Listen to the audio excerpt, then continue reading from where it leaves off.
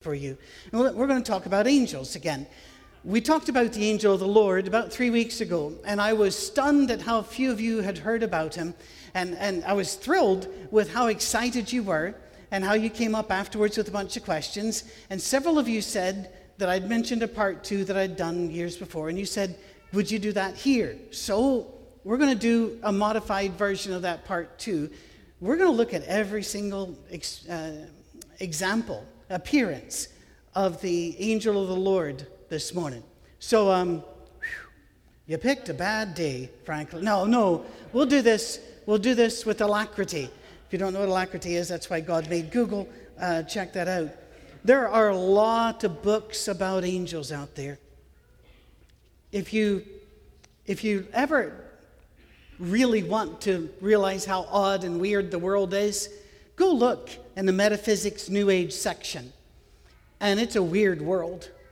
Don't believe anything in the section. Not a thing, but it's there. And one of the things that the books will tell you is things like how to find your angel, or how to speak to the angel that's assigned to you. And if you read the books, you would believe that angels are everywhere among us and they are aching for interaction with us, or at least with the very special ones that he will speak, or she will, the angels will speak to you, but not to your neighbor, because you've been blessed and you're very special. But if you read Scripture, you notice something. Angels aren't interested in talking to you. Angels aren't interested in you knowing their name. Angels aren't interested in having a relationship with you and going to the prom. They're not interested. They are there to do God's work. And in fact, once we leave Adam and Eve thrown out the garden, and angels are there, they're angel-like creatures, the cherubim. They're actually much more terrifying and big than angels, are there to guard the garden. We hear nothing about angels for many, many years of human history. In fact, the vast majority of human history occurs between Genesis 1 and Genesis 11.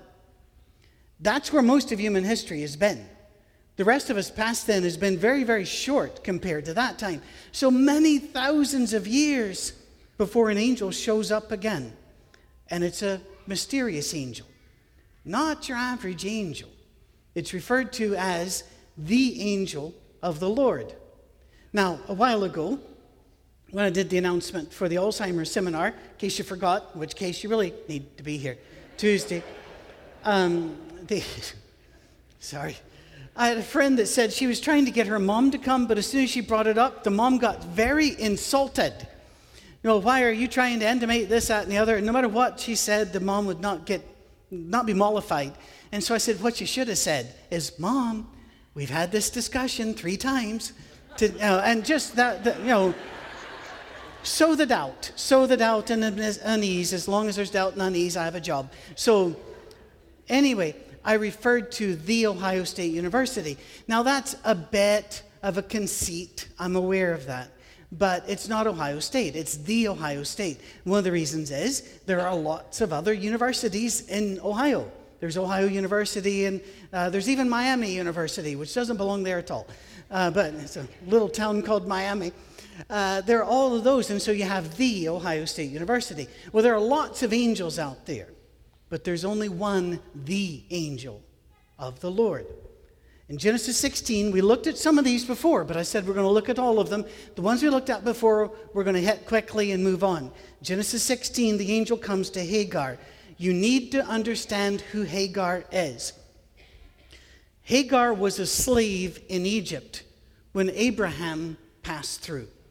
She was already either taken as captive or sold by her family, or destitute and taken into slavery. She was already a slave in a foreign land. How do we know it was foreign to her?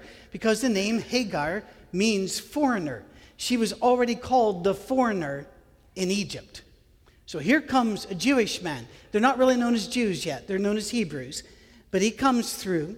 And there's a problem, we're not going to get into the whole story, between him and the king and Sarah, Abraham's wife. The king gets very nervous about it and says, here, I'm going to give you presents. And he gives Abraham, part of the present, is a foreign slave whose name we don't know, just Hagar, the foreign woman. I want you to think about her. I want you to think about her. I want you to think about the girl at the dance that's never asked to dance. I want you to think about the slave women who have died throughout history, and there are actually more slaves in the world now than have ever been. Are you aware of that? And you don't know their names. They have no rights. They are a piece of property given to Abraham and then forced, we don't know how willingly, we have no idea. But because of the power differential, you can't say willingly, forced to bear his child, a man she did not know, did not love, who was passing through, and she was given away for how many times? We don't know before, but at least this time, one more time, given away to a man she didn't know, forced to bear his child. That's Hagar. Her life is awful. And then after she's born the child, you would think they would be happy because that's what they wanted, but they're not. His real wife kicks her out and forces him to kick her out, and he has no spine, so he kicks her out into the desert with his son. And the angel of the Lord, the first time in Scripture, appears then. I find that to be extremely important, that's when he shows up. Genesis chapter 16 and verse 13. She gave this name to the Lord who spoke to her. And the word Lord there is Yahweh, Jehovah. You are the God who sees me. I have now seen the one who sees me. This verse gives me more hope than almost any other verse in the Old Testament. This woman was not seen. She didn't have a name. What she wanted didn't matter. Nothing about her mattered except to God. He was the one who crossed the floor and asked her to dance when no one else would. He was the one who stopped along the street and turned and looked at her and said, I want to help you. Out of all of these people, I want to help you. Now that is an angel we might want to know about. We looked at a handful of these appearances before, but you might want to scribble down notes because we're going to hit all of them. We're going to hit them fast. This wonderful angel, Jesus among us, Emmanuel, God with us, shows even this woman who'd been given as a slave to Egypt, given as property to Abraham, required to bear him a son, then driven into the desert, that she matters to God. He sees her. No matter how dark your life is, he sees you. But we don't see the angel again, not until Genesis 22. Abraham is told to sacrifice his son, Isaac, Yitzhak, whose name means laughter, because when they told him he's going to have a son, his wife laughed because she was so old, thinking that's not going to happen. And I've heard in Bible classes that I've always been told, then one day she found she was going to have a baby, and they were so happy. I've always questioned that story. Because if you're in your 90s and pregnant, that seems to me to be problematical. How does one throw a shower for you at that stage? Anyway, he's told to sacrifice his son, but Abraham seems to believe that he's going to come back with his son. Because in Genesis 22 and verse 5, he says, we will return soon. Hebrews 11:19 says, it's because Abraham believed that God would raise his son back even from the dead. Who was it that stopped the sacrifice? We looked at this a few weeks ago. Who was it that stopped what Abraham had been told to do? The angel of the Lord. Who has authority to stop what God has told us to do and say, don't do that anymore? The angel of the Lord, the Son of God, Jesus. That matters. I love to see Lamont and Lovey and Sam as a family unit. I love it when families lead us at the table, because it's a family table. And to see their love and how they look at their son. I love that. I remember the first time after our son was born that we went back to church. and which was really, really quick because we came from a legalistic church, and it didn't matter if flu was around, you took your baby. So we went, and I'll never forget what happened to me when they said the traditional prayer up front about the bread, and then they broke it, and I heard the snap. And I began to shake a little bit, and I don't shake that much. And I began to tear up, and I don't tear up that much. And my wife looked at me, and she goes, "What's wrong?" And all I could croak out was, "Not my son. I can't give my son." Remember whenever he went off to ship off to the Marine Corps, I couldn't talk for hours. I fell against the door after he left. Not my son. And the thought of all of this love, this son, this is the son that can go to God and say, "We're stopping this. We're doing this instead." And God will say, "Yes, we are."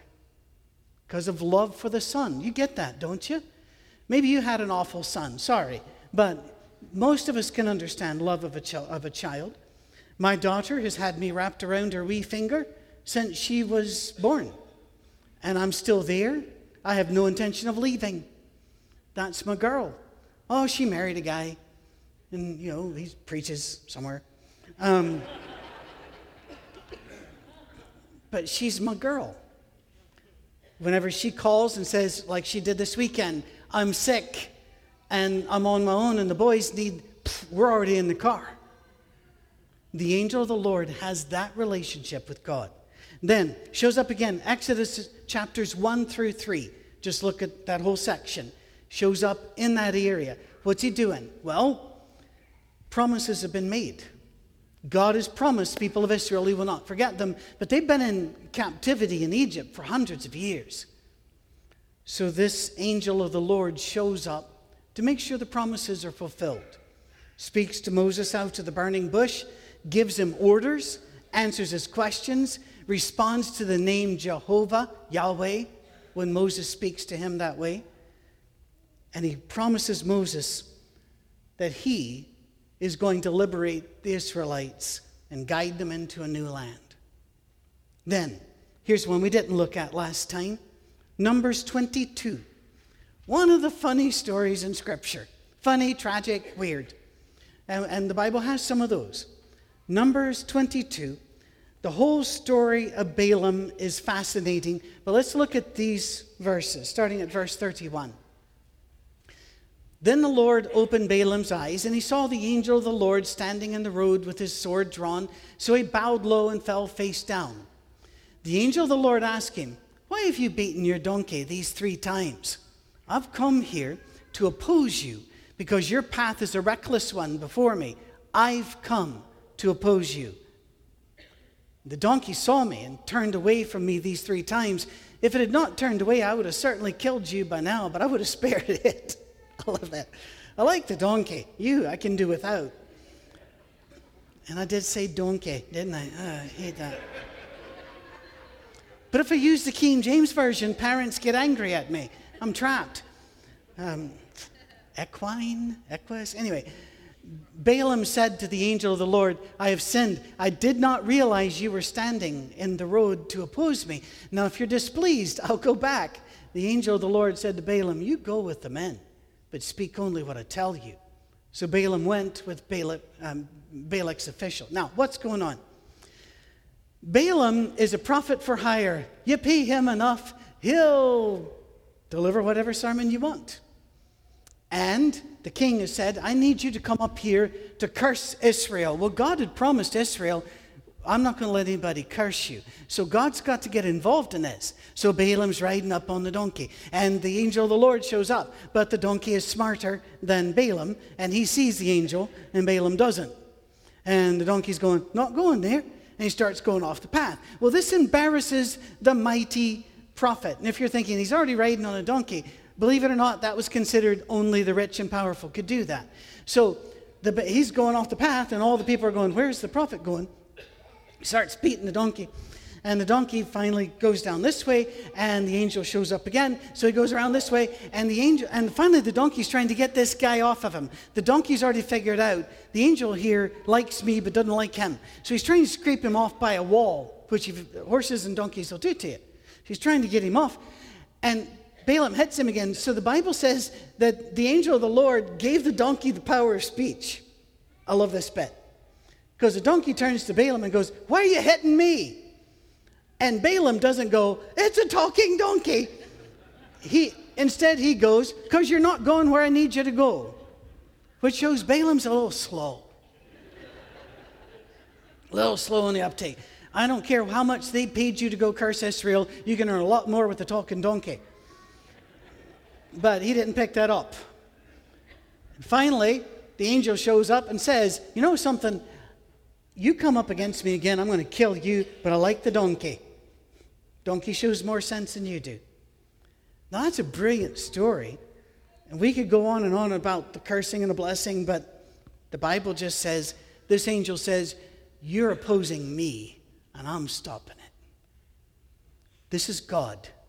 Emmanuel, God with us. This brings us to Judges chapter 2. The first 7 verses, but let's read the first 5 verses. Let's put those up.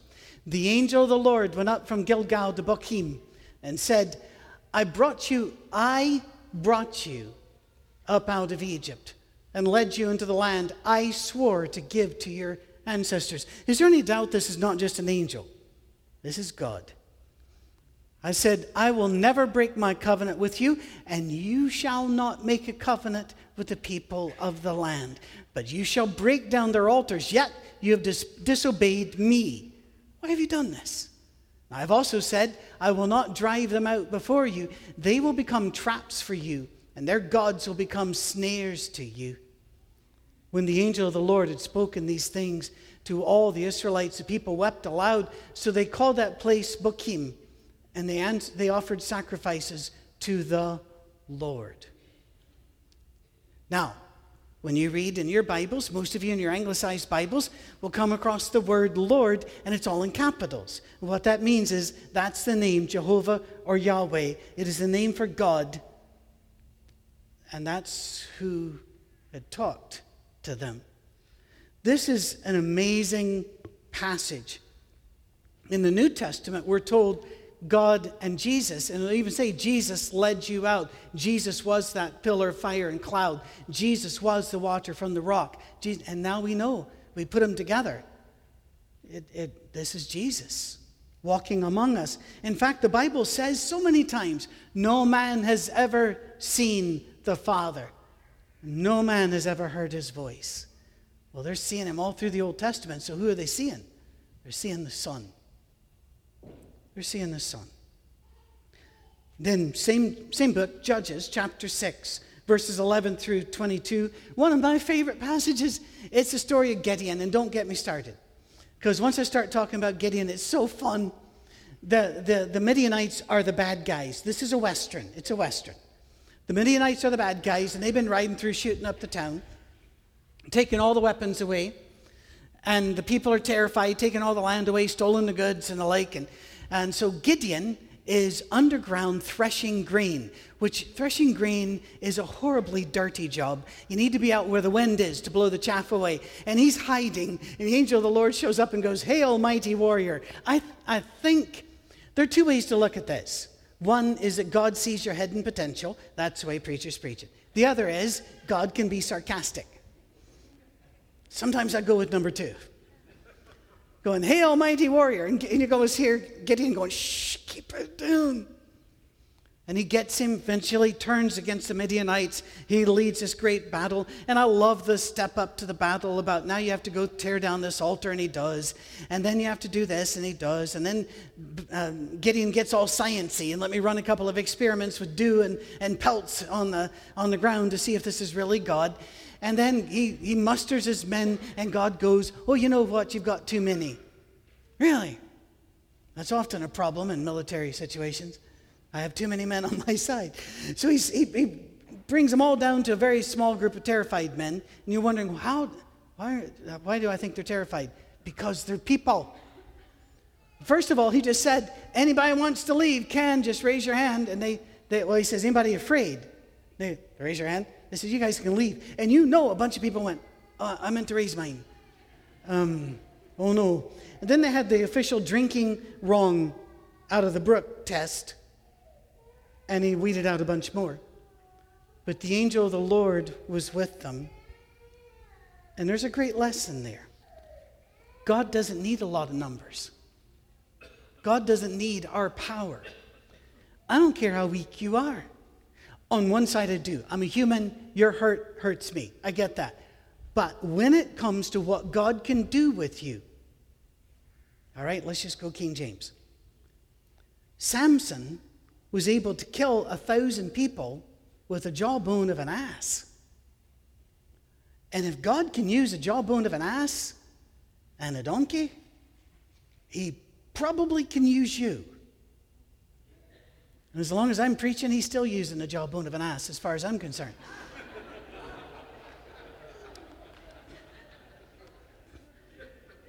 I know me. That is correct. But the longest passage dealing with the angel of the Lord is Samson. Judges chapters 13 through 16. God tells Manoah's wife. Now think about this. They live in a society where we don't even get to know them by their names most of the time. Manoah's wife, we get the name later, and tells her, you will become pregnant and your son will become a judge over Israel. Manoah isn't certain his wife's telling the truth. And you might think, Manoah, how dare you think your wife's not telling you the truth? Really? Really? Guys, you come in from mowing the lawn or whatever you've been out doing, and, oh, honey, you just missed him. An angel came and told me about some stuff we need to take care of. Really? When's he coming back? I'd like to talk to him. There's a famous singer, actor in Britain that is sometimes called the British Elvis Presley because he had so many hits, was in so many movies, and he was just the culture icon forever. His name is Cliff Richard. And Cliff Richard only had a couple of hits in America. But he is also an avowed Christian, always has been very upfront about his faith. And he said, one of the greatest, somebody asked him, what's the most difficult thing for you to deal with your fame? And he said, at every stop I go to, somebody will come up to me, some woman will come up to me and say, God spoke to her and said, we're supposed to get married. And Cliff always responded, when God tells me, then we'll talk. But something like that's important enough that he talks to me. Well, that's the situation with the birth of Samson. He's going, who is this guy? Well, whenever he does meet that angel, he even says, what's your name? And the angel goes, you can't handle it. You can't handle the name. Well, we mentioned another one 3 weeks ago, but the angel of the Lord stopped a punishment that God had decreed. Remember that? In 2 Samuel 24, the same story is told in 1 Chronicles 21. 2 Samuel 24, 1 Chronicles 21. Let's look at this passage out of Chronicles. And God sent an angel to destroy Jerusalem. That was the agreement. David had agreed he had done wrong, and he chose his punishment, and this was the punishment chosen. You got to understand, he had sinned, there was a punishment declared, God had declared it, God sent the angel. But as the angel was doing so, the Lord saw it, the angel of the Lord, and relented concerning the disaster and said to the angel who was destroying the people, enough, withdraw your hand. The angel of the Lord was then standing at the threshing floor of Araunah the Jebusite. And David looked up and saw the angel of the Lord standing between heaven and earth with a drawn sword in his hand extended over Jerusalem. Then David and the elders, clothed in sackcloth, fell face down. Understand, this angel of the Lord saves us, but he also does have a sword and he knows how to use it. We are to be respectful of Jesus. Just a side note here. Don't even do OMG on Facebook or Twitter. Don't throw God's name out there. Don't throw Jesus' name out there. Don't bump your head and say, Jesus Christ. Don't do that. Because the angel of the Lord did not retire. He still walks among us. Don't mess with him.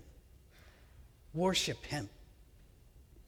Elijah, the angel of the Lord appears 3 times to Elijah in that story. 1 Kings 19 is one of those stories where after Elijah wins the great battle in Mount Carmel, he's scared, he's tired, he's hungry, he's worn out. We do that, don't we? We have mountaintop experiences, and then we fall into the trough. That's us. It's normal. It's us. Well, the angel comes, gives him food and drink, takes care of him, Jesus cares. We used to sing an old song, "Does Jesus care when my heart is pained, too burdened for mirth or song?" And the answer that would come back, "Oh, yes, he cares. I know he cares." How do we know? The angel of the Lord and the way Jesus treated us. He also comes to Elijah when he tells him, "Go tell King Ahaziah that he's going to die for his sins." And then he appears to him again whenever the king tries to arrest and kill Elijah for making that pronouncement. The angel of the Lord says, "You go ahead. I got you. I've got you." And then this stunning story, Sennacherib. You can look Sennacherib up online. Wikipedia is not always wrong, and so it's got a lot of stuff about him as well, I'm sure. But he's a very well-known, horrible person in history. And he would literally lead thousands of people into slavery with hooks in their cheek or hooks through their nose, chained up to the person in front of them. He was, and the Bible will talk about that actually, he was awful. I don't know of a more brutal individual in history than Sennacherib. And he has launched a massive army against Jerusalem. The people are panicked, but God isn't. Please remember this. If you ever wonder, why isn't God moving fast on this? Look at this. Why isn't God moving faster? The answer is, he's not panicked. We can be afraid sometimes. He's not afraid. Look at this out of 2 Kings 19. "Therefore, this is what the Lord says concerning the king of Assyria." It really doesn't matter what the king says. It doesn't matter how much army he's got. It doesn't matter. This is what God's going to say. "He will not enter the city. He will not shoot an arrow here. He will not come before it with shield or build a shield ramp against it. By the way he came, he'll return. He will not enter the city, declares the Lord. I will defend this city and save it." Now that's important. It says God's saying this. "I will defend this city and save it for my sake and for the sake of David my servant." That night, who shows up? The angel of the Lord went out and put to death 185,000 in the Assyrian camp. When the people got up the next morning, there were all the dead bodies. Wiped out. One night. We were in Scotland during a lot of that time, but there was a big TV program here that was, I don't know how long it ran, called Touched by an Angel. I never saw an episode, but every time I saw the title, I thought of this. Not always a pleasant event, not always wonderful. The angel of the Lord. Look at these passages in Psalms 34 and 35.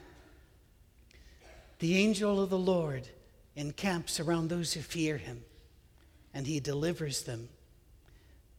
Enemies, may they be like chaff before the wind, with the angel of the Lord driving them away. May their path be dark and slippery, with the angel of the Lord pursuing them." God with us. In Zechariah, chapters 3 and 12, not between them, just chapters 3 and 12, the angel of the Lord promises, "I will restore you. I will bring you back. You will be my people. I will be your God." And then the curtain comes down, and we never hear from the angel of the Lord again for 400 years. And then the silence of heaven cracks open. A tiny village, the most unlikely of places, the house of bread, Bethlehem, of no consequence. But that's where the rip in space-time occurs. That's where the angels pour through, suddenly flooding the sky and saying in chorus, "Peace on earth, goodwill to man." Why? Because of who is coming. Emmanuel, God with us, the angel of the Lord. This child is the messenger of God, because this child is God. Would you stand with me as we read these passages out of John? And I've directed, I didn't direct, he picked it, but I said, please, please, please, please do it. He's going to sing a song which some of you reserve for Christmas. Stop it. I know that also some of you are opposed to Christmas music before Thanksgiving.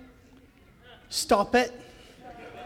Some of us like the baby Jesus, and you're going to have to meet him one day, so you might want to start getting ready singing. Anyway, in the beginning was the Word, and the Word was with God, and the Word was God. He was with God in the beginning. Through him all things were made. Without him nothing was made that has been made. In him was life, and that life was a light of all mankind. So do not let your hearts be troubled. You believe in God. Believe also in me. My Father's house has many rooms. If that were not so would I have told you that I'm going there to prepare a place for you? And if I go and prepare a place for you, I will come back and take you to be with me. That where I am, there you may... they cut off there. All right, we'll go back. You know the way to... No, now it's too late now. Move on. Move on. You know the way to the place where I'm going. Thomas said to him, Lord, we do not know where you're going. How can we know the way? Jesus answered, I am the way, the truth, and the life. No one comes to the Father except through me. If you really know me, you will know my Father as well. From now on, you do know him and have seen him. Philip said, Lord, show us the Father. That'll be enough for us. And Jesus answered, don't you know me, Philip? Even after I've been around you for such a long time, anyone who has seen me has seen the Father. So how can you say, show us the Father? He is here. He is not retired. The angel of the Lord is encamped around us, and he has brought his army. Amen, church?